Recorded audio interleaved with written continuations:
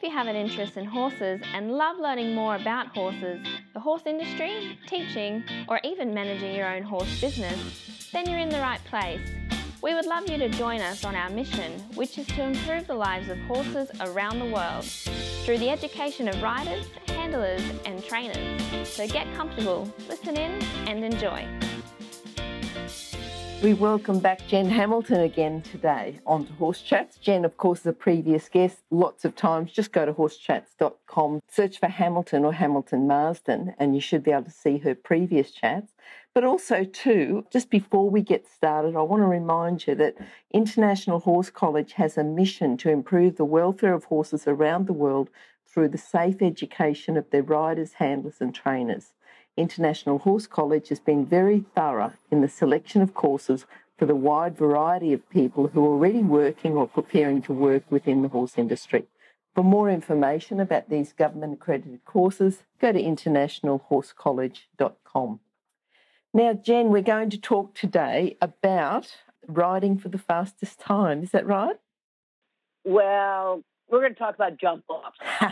Okay. I'm not sure fastest time is the way I'd like to define it. All right. Well, we'll change that title then to jump offs. But before we do that, we talked a bit last time about rushing before a jump, running away from the jump, and we want to define the difference between a jump off but then a horse is rushing before and running away. We talked about those challenges last time.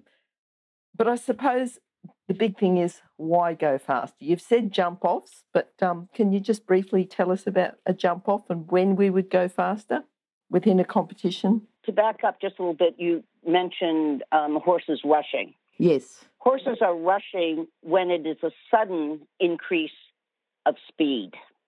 Sudden. Okay. In a jump off, we talk about the fastest one around the course, where actually it is the person who negotiates the course the fastest, but it doesn't necessarily mean the horse was running the fastest. That is the big difference. And I think that's when people get in trouble. We'll go back.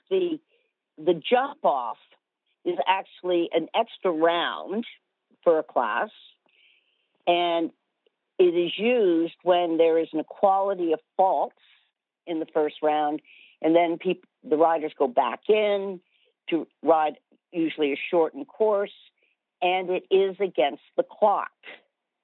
But time is only the deciding factor if there is an equality of faults. So if you run around the course the fastest and knock all the jumps down, well, you didn't win. Yep. You've got to leave the sticks up, or as many as you can, and then time is the deciding factor. So if we're going to our first competition and there's a couple of people with fastest rounds, do we say, right, we're going to go all out and get the fastest time from the start to the finish, or do we need to get something established first? I mean, at what level do we start to bring in riding for jump-offs? I mean, we'll probably ride for the jump-off, but not necessarily riding to win. Tell us a little bit about what needs to be established with the horse and the rider training before we start talking about, and this is for people listening, that might have just started jumping. Do they start jumping? What needs to be established first? Yeah, just tell us a little bit within that, at what level. Well, it all goes back, as always, to flat work and riding with balance, rhythm, and straightness. The first course, you walk the course and you build your strategy based on your horse. You're also walking the jump off at the same time. And again, you're building a strategy based on your horse. And it's based on the rider and horse's strengths. Now, as I said, the clock decides the winner if there is an equality of faults. Now, how do you get the fastest time? You take the shortest route, is what you do, on a forward canter. Now, if you start going too fast, You can't make turns. You won't be taking the shortest route. What you need to do in your homework, your training at home, is teach the horses to go forward and come back. The stride control, always longitudinal control, that you can go forward and you can come back. We have to get straightness.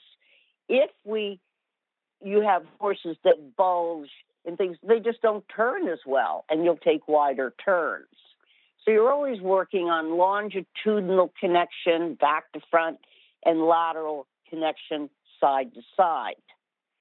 The way you can decrease your time on course is by, as I said, shortening the track. And you do that by taking jumps on angles, turning, tighter turns in and away from jumps.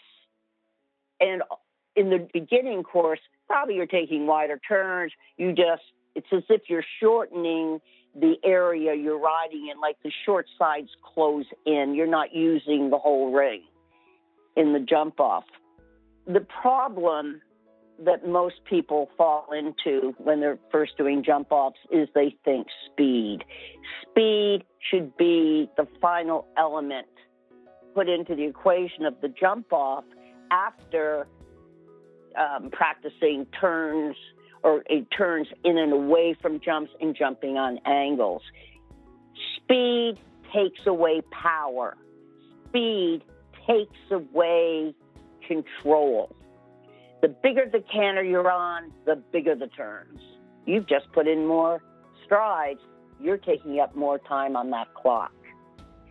And so if you look at top riders, those horses, they can go forward. They've got great big strides. They're opening up their strides like to 14 feet or more, and they can take. They're back getting fast. They're just forward on this forward stride. And they can turn. So they can go forward, they can turn.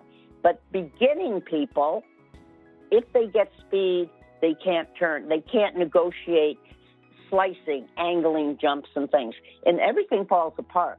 The final element put into the equation is speed. And unfortunately, people like to put it in first because it's fun. The problem is it gets dangerous. And people love jump offs because it allows our inner cowboy to come out in us, which we love. But the problem is you want to bring out that inner cowboy, that educated inner cowboy. That's what wins the class. Educated inner cowboys. I have to write that down. I haven't actually heard that one, that inner cowboy, but certainly the educated inner cowboy is what's going to win the class. I think that's a great thing to remember. Because, and you have to think, the inner cowboy, the educated inner cowboy is brave, but not stupid.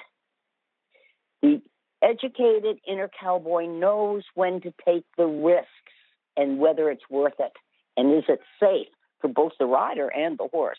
You can't take risks that aren't safe. You can't take risks that the horse hasn't been trained to do and the rider isn't trained to do. And I think one of the important things about jump-offs, and I'm coming from a coach's point of view, is that most of us are not training Olympic riders. I mean, that's all taken care of. We're talking, jumping meter 10, meter 20 and lower.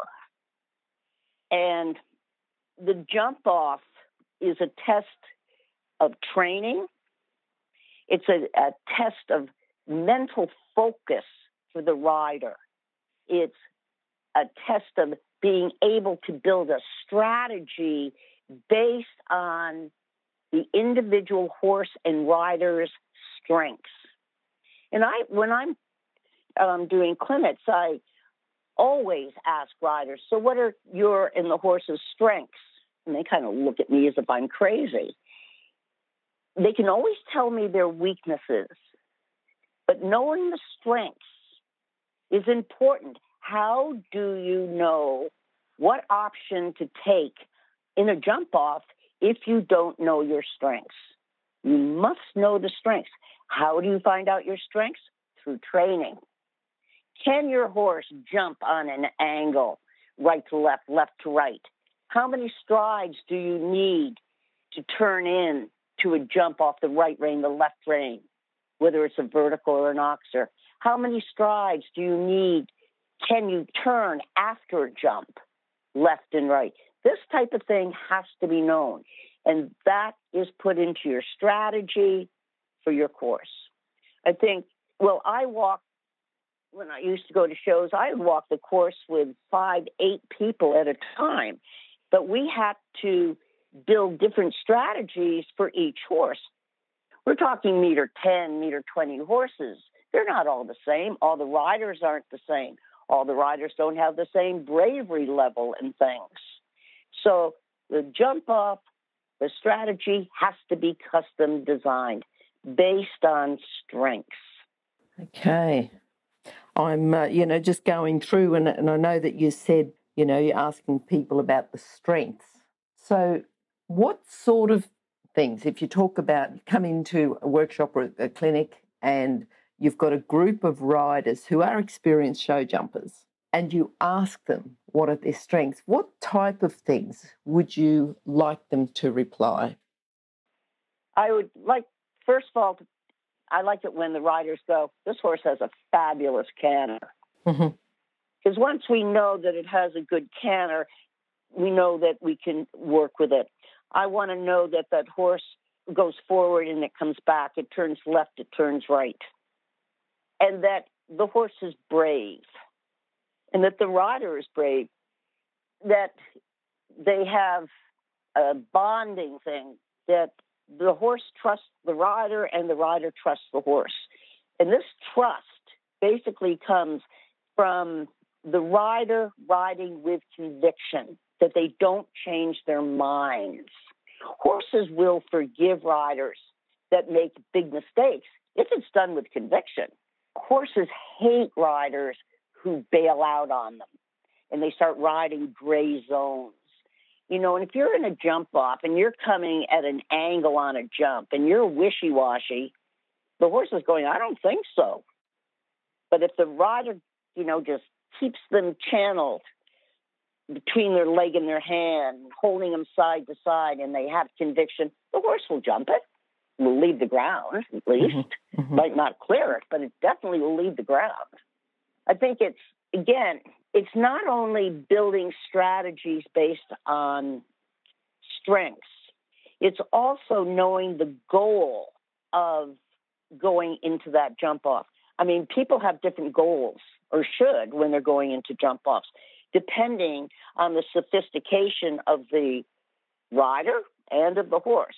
Now, when top riders go in the ring, they're going in to win, and there is no question about it. They're going in to get first place and take home the big prize. That's what they're there for. That's their job. But amateurs, they have different goals. Some of them are just doing it for the fun and want to arrive alive at the outgate mounted. So that person is given a very soft strategy. No big, questions, no big risks are taken.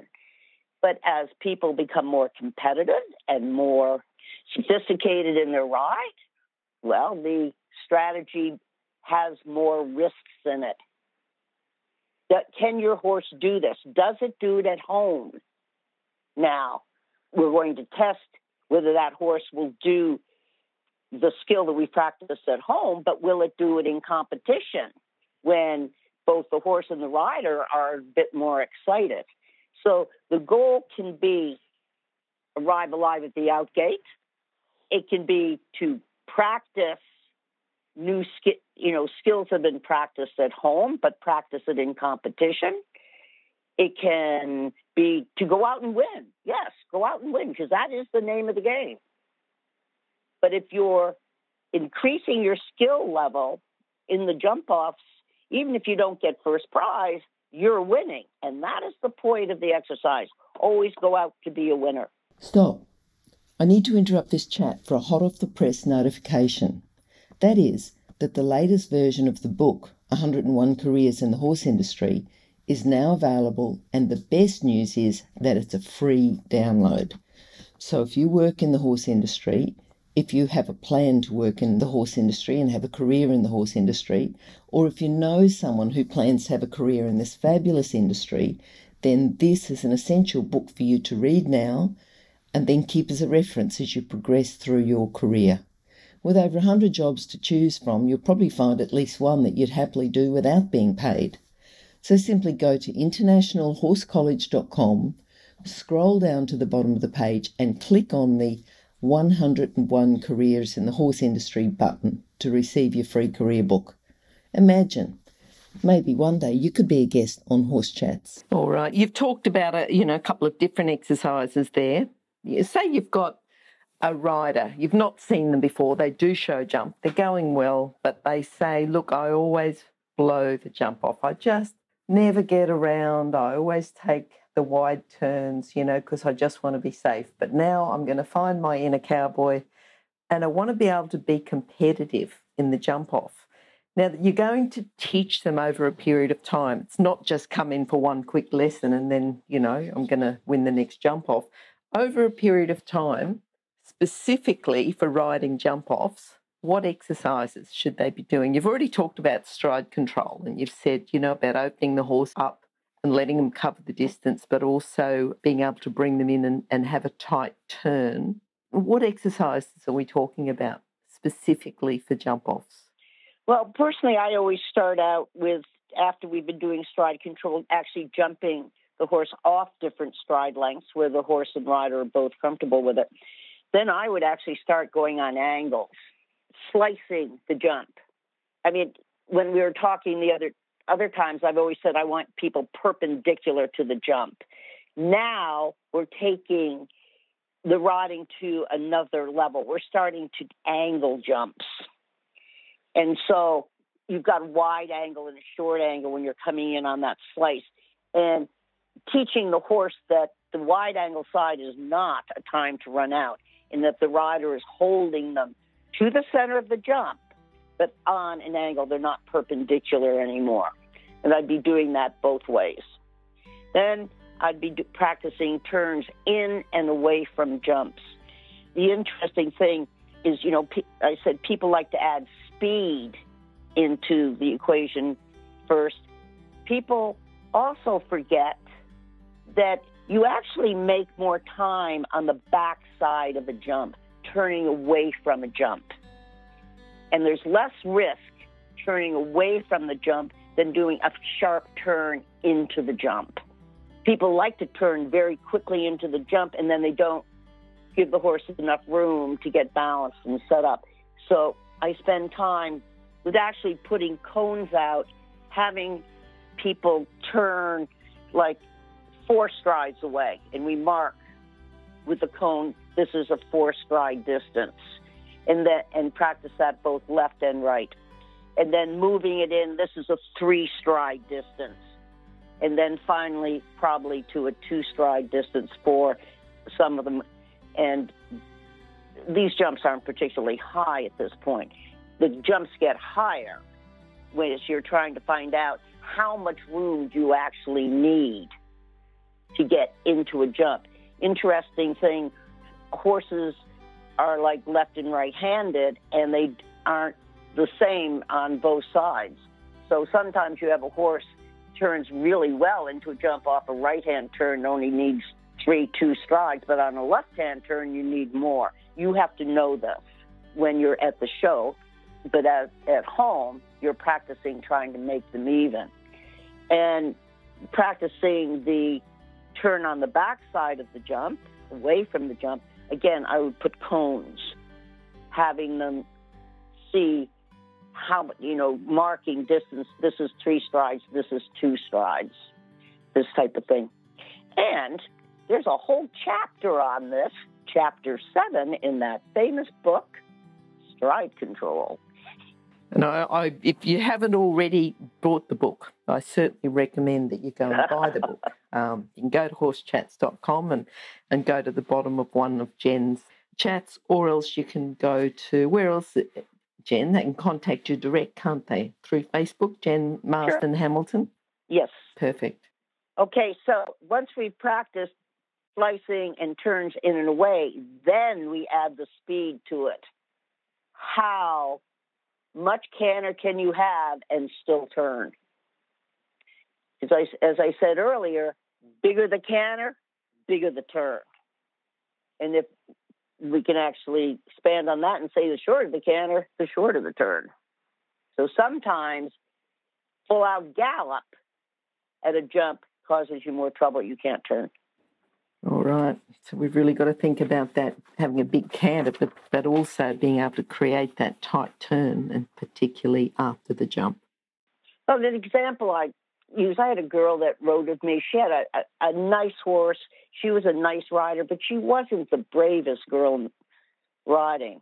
And you know what? She won so many classes against the clock, against good riders, because the others would try and be hot shots and do fast turns or gallop and things, and they would get themselves in trouble.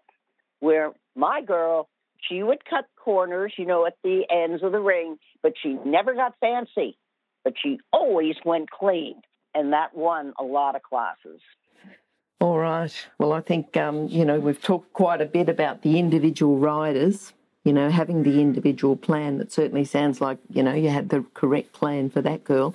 Before we finish off about riding jump-offs, is there anything else we need to know, Jen? Well, again, thinking of it from a coach's point of view, I think doing jump-offs have to be practiced at home. And we do, in the lower levels, we do immediate jump-offs. And this can really blow riders' minds. That they go in first of all, you have to walk the course and then you the jump-off at the same time. Mm-hmm. And people get them confused. Yep. So this has to be practiced at home so they don't confuse it. Then the riders have to be taught and practice. After you finish the course and you're going to go in the jump off, there is a bit of time before you actually have to start the jump off. They blow the whistle again. And I think coaches have to train the riders to use that time effectively, that the rider clears their mind, calms down, and focuses on the jump off, what needs to be done next. And then just simulate this at home.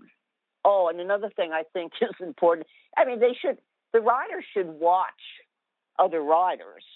But what often happens is, let's say Nancy is watching riders and she sees Susie go in the ring, and Susie does a really tight turn into a jump, and Nancy goes, oh, I should try that. I've got to do that. Well, Nancy, your horse can't, and you can't. You're not mentally focused for that. But Nancy tries it, and of course, she gets eliminated or something because she can't do it. So the riders have to be trained to stick to the strategy. But if the strategy starts falling apart, then they back their ride off to be more conservative, just so they can actually gain the confidence and get around the course. Okay, I think that the importance of having a coach who's knowledgeable and can help riders, just absolutely invaluable, not just for jump-offs, but for, all types of riding, all types of everything. And again, a little bit, don't try and do something in the ring that you haven't done at home. Yes. And you haven't done successfully. That often happens too. Oh, we better try this. Not a good plan. Yes, your training's done at home. Yep. All right. Yeah. Well, remember, just if you haven't got that book, Stride Control, you can have a look at the horsechats.com website or contact Jen through Facebook, Jen Marsden Hamilton, to get that book, Stride Control. And we've talked about riding jump-offs today. But go back and have a listen to all the other chats. And, hope to catch up with you again soon, Jen. Now, Glennis, I love telling stories. Can I tell one story? Absolutely. We love your stories. Not only do you love telling stories, we love the stories that you tell because they're so relevant for riders and so relevant for coaches. Okay. Well, I have a dear friend in New Zealand. Her name is Muireann Hain, and I'm sure people have heard of Muireann. Anyway, I was in New Zealand, and Mirren asked me what I thought the most impressive thing I'd ever seen in the riding. And I said, well, I thought it was at Spruce Meadows in the big class. And you can all see Spruce Meadows. It's a big, big field. Anyway, in the final class, the second to last fence was at one end of the big field, the arena, and the last fence was at the other end. There had to have been 50 strides between all of this. And Heidi Robiani from Switzerland on a wonderful horse called Jessica 5 came off the second to last fence, picked up the gallop, and never took back. And galloped at the final fence. It was a controlled gallop, but it was a gallop. And the last jump was a plank, with a plank. And Heidi Robiani just galloped at that thing and won the class. And so Mirren said, let's practice. So we did practice it once in a while. It can't be practiced a lot, but it was practiced. And it was a skill that Mirren was able to put in her back pocket when she needed it. She knew she could do this. And she was sitting on a wonderful horse called Tobogganing. Anyway, about a year and a half, 2 years after we started practicing this, the same course designer went to Horse of the Year in New Zealand, Leopoldo Palacios. And in the big Grand Prix, the second last fence was at one end of the arena, and the last fence, the plank, was at the other end.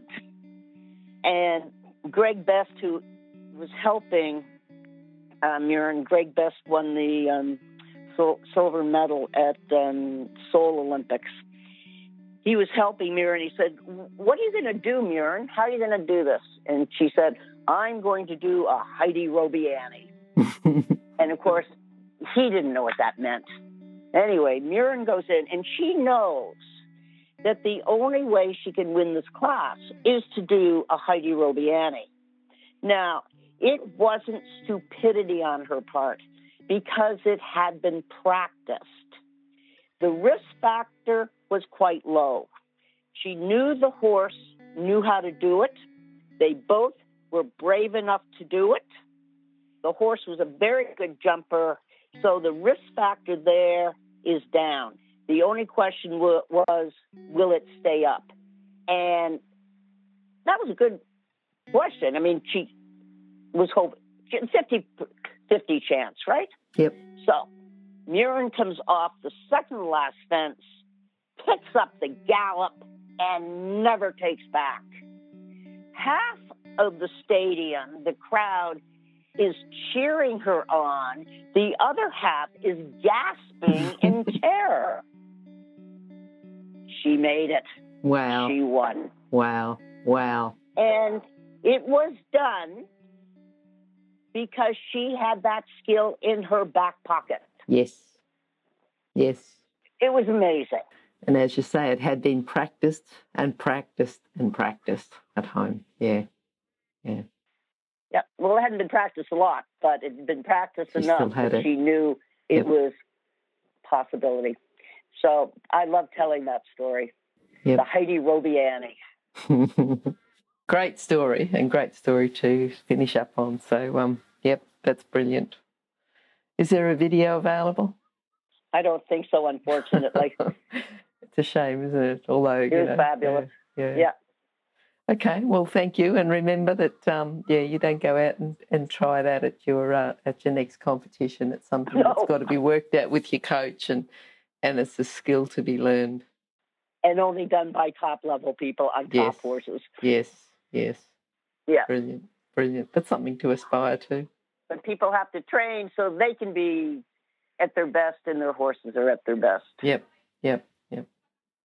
All right then. Brilliant, Jen. We'll catch up with you soon. Thanks for your stories. Thanks for all your knowledge and your education and, everything. Every time I talk to you, it's something different. I'm always writing down just notes. Today was the big thing about the educated in a cowboy. They win the class. They're brave but not stupid.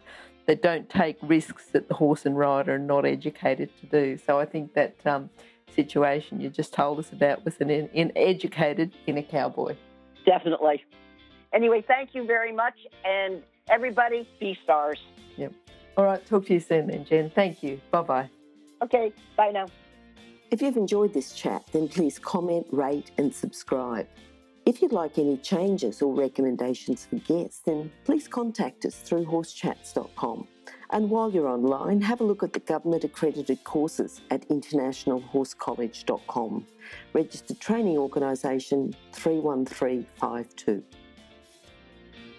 Remember that our comments and instructions are general in nature and do not take into consideration your individual horses or your individual ability and circumstances. If you enjoyed this podcast, then please leave your comment below.